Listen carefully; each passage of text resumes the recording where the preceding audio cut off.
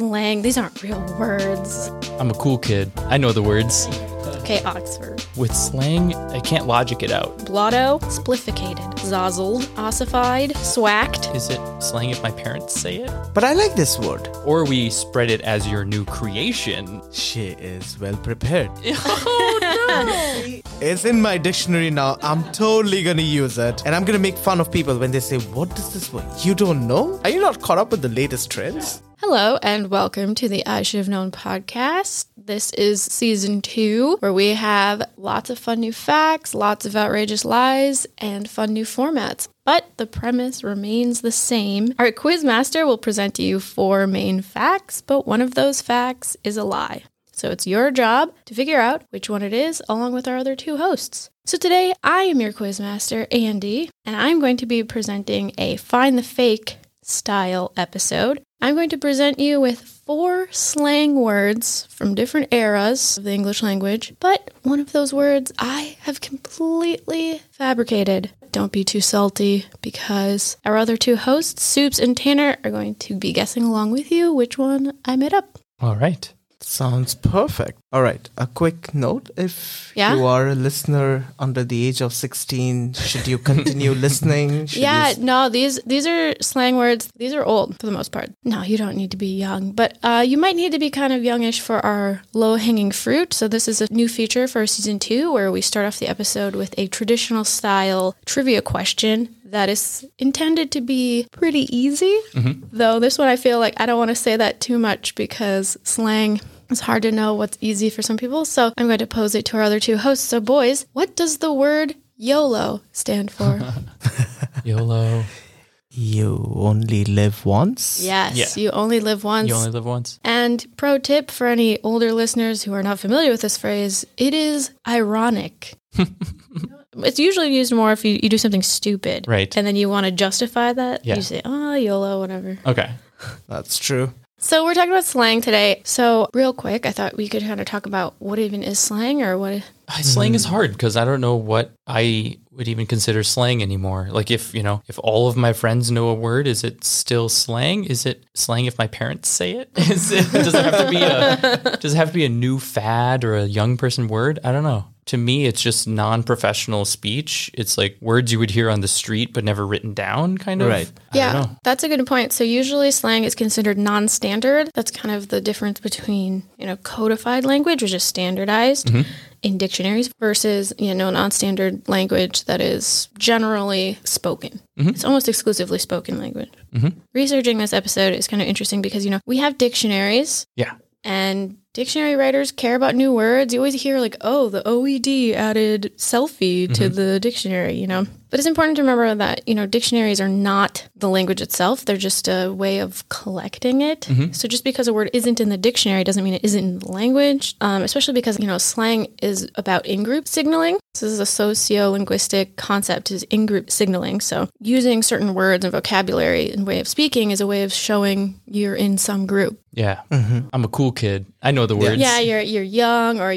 a lot of times it's, racial or geographic. And so It's a way of signaling that. And so, of course, those are not equally represented in many dictionaries. So. Right. Yeah, the way I see it is, I think slang, in most cases, I would say, is something like what young people do. Rarely I've heard like a 50-year-old, coming up with a slang word. Yeah. The only reason why we associate slang with youth is because older slang gets codified into dictionaries and just becomes a part of the language, and we don't think of it as a new thing anymore. Right. So, a lot of words, actually some of them we're going to talk about today, really just sound like normal English, but they came into the lexicon from speaking, usually from a specific group, and then became generalized. Mm-hmm. So, and also there's kind of theories of mind about the way you speak is kind of set when you're young, and then you continue speaking that way through your whole life. So this idea is why we don't really hear older people saying slang words, because the way that they speak and the language that they have taken as their own is they already did this like many years ago. They had their slang. Yeah. Yeah. So I'm going to present you kind of like a dictionary. I'm just going to say the word and then its definition. Okay.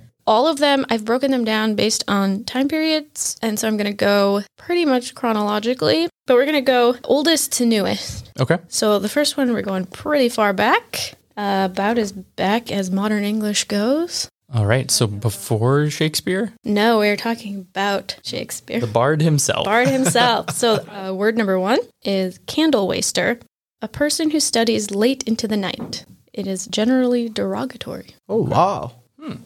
Candle waster. It's from Much Ado About Nothing. It's kind of like an insult.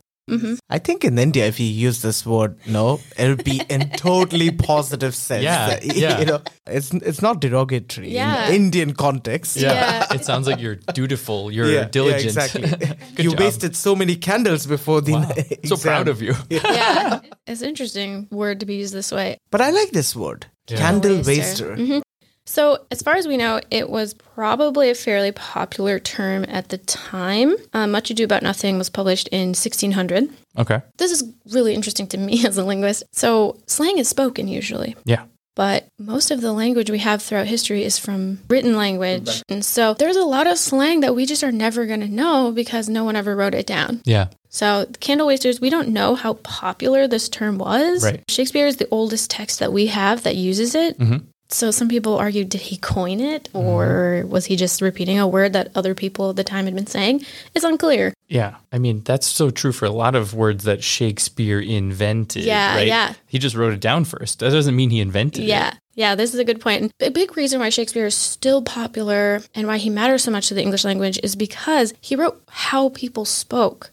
So we actually have learned a lot of words, a lot of slang, a lot of the intonation and how vowels were pronounced based on especially his plays because they were spoken aloud. Right. And he liked to emulate the low classes and the way that they talked. Right. So he's really important to our language because of him we have a record of these slang words and these words that normal people were using. Right. But people at the time thought, you're fancy people, I'm not going to write down these slang. These aren't real words. Or you made it up. Has it dropped out of use? Was it just a Shakespeare thing? I couldn't find any quotations from after the 17th century, no. Okay.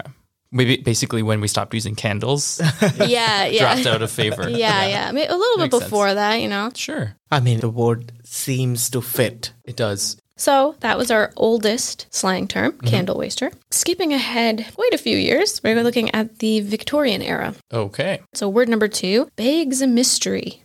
Do you guys want to have a guess what begs a mystery might be? It's one word. It's like hyphenated. It's like a mystery. Begs of mystery, but yeah. Begs a mystery. It's a normal thing. Oh, it's actually an object. Yeah, it's a normal thing. It's tangible. You could grab it. And it's not X-rated? Nope.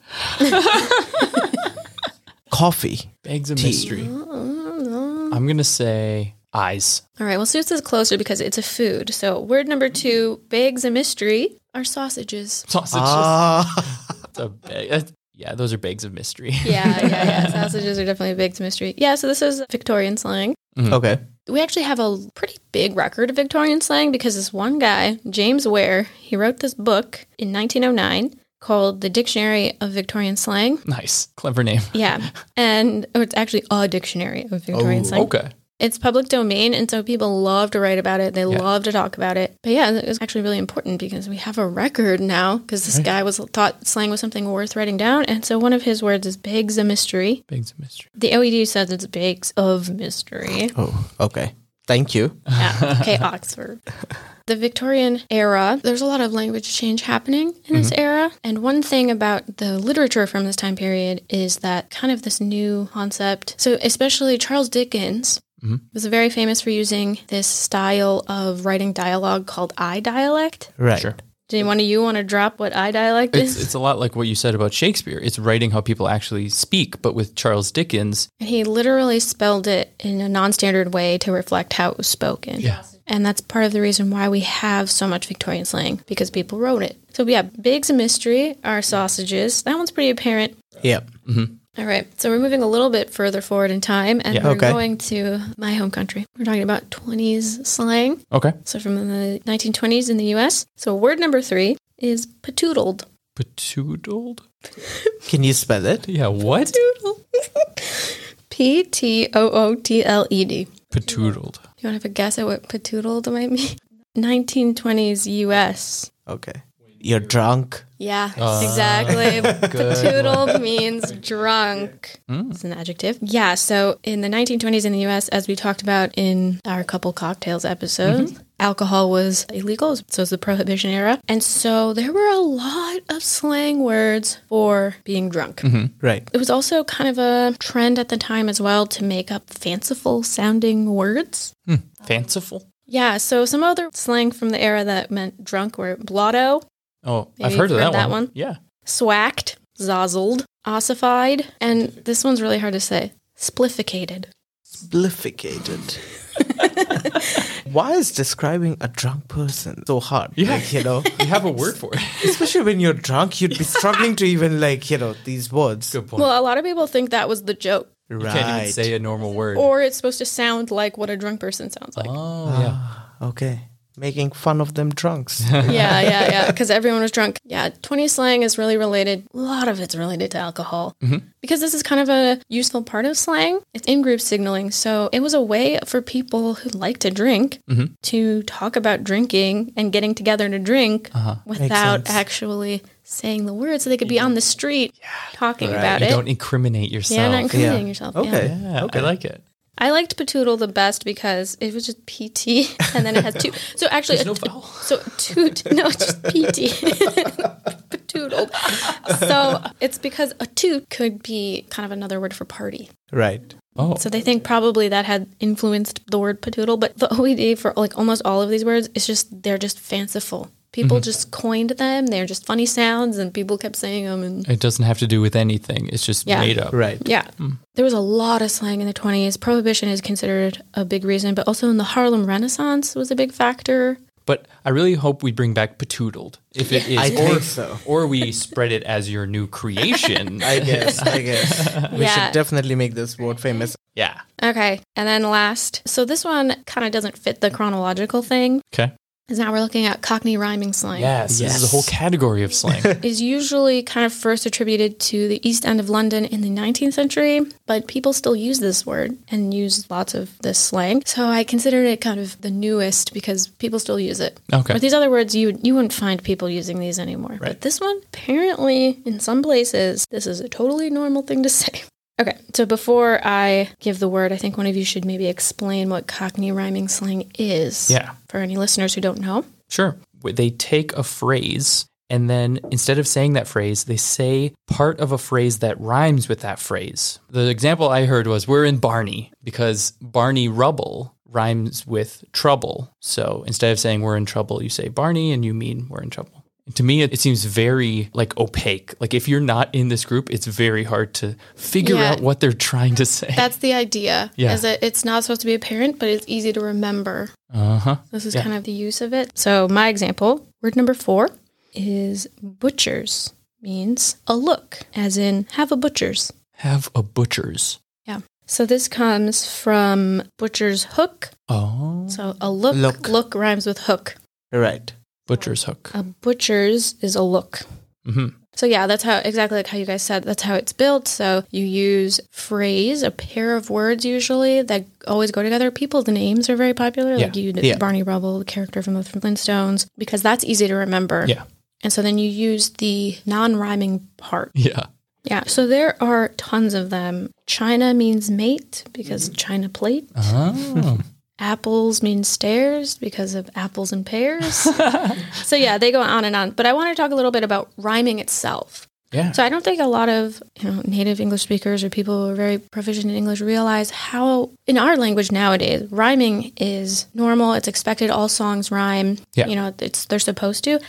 Other languages don't necessarily do this. Rhyme is not exclusive to English at all, but I think a lot of other native speakers don't realize how, it's not universal at all. This is kind of a weird idea. So do you know a lot of languages? Do they care about rhyming? Yeah, I think I'm trying to think of the Indian languages, at least. I think rhyming is a big part of it, actually. All right. Yeah. And also, we, especially in Assamese and Bengali, and I know that in Punjabi also they do a lot, where you take a word and you say another rhyming word, but that rhyming word doesn't really make any sense. So, for example, let's grab some plate schlit. Okay. Schlate doesn't make any sense, but you'd use it together. It's like reduplication. Yeah, but the Okay. second word has no meaning, but it Alright. matches with the first word, and Yeah, it's like a way of talking. Yeah, we do that in English. Hocus pocus. Yeah, something like that. Yeah. Yeah, all right. It's very common. That's a kind of rhyming slang, I suppose. Yeah, so there are lots of different ways of doing it. But yeah, English is really big on rhyming. Yeah. Yeah. Which is kind of weird. And then Cockney rhyming slang is a whole extra Yeah. thing. Yeah. I found this website where this society, their whole thing is about codifying and keeping a record of this slang. Yeah. And they claim Butcher's Hook is a classic and is widely understood in many parts of the London area. Right. Okay. I have never, ever heard of the phrase butchers No. like this, but I guess I believe them. Yeah. Yeah. Interesting. Take a butcher's. Yeah. Yeah. Okay. I think especially with Cockney, even if you don't speak it, but if you grew up in London, I think you'd understand more or less what's happening. Yeah. Some people said that they're like, people are using it, they don't even know they're using Yeah, it. exactly. Exactly. Yeah. Yeah, so those are my 4 slang words throughout English history, but I made one of them up. All right. Before we try to guess which one is made up, can you tell us all 4 slang words again, please? Of course.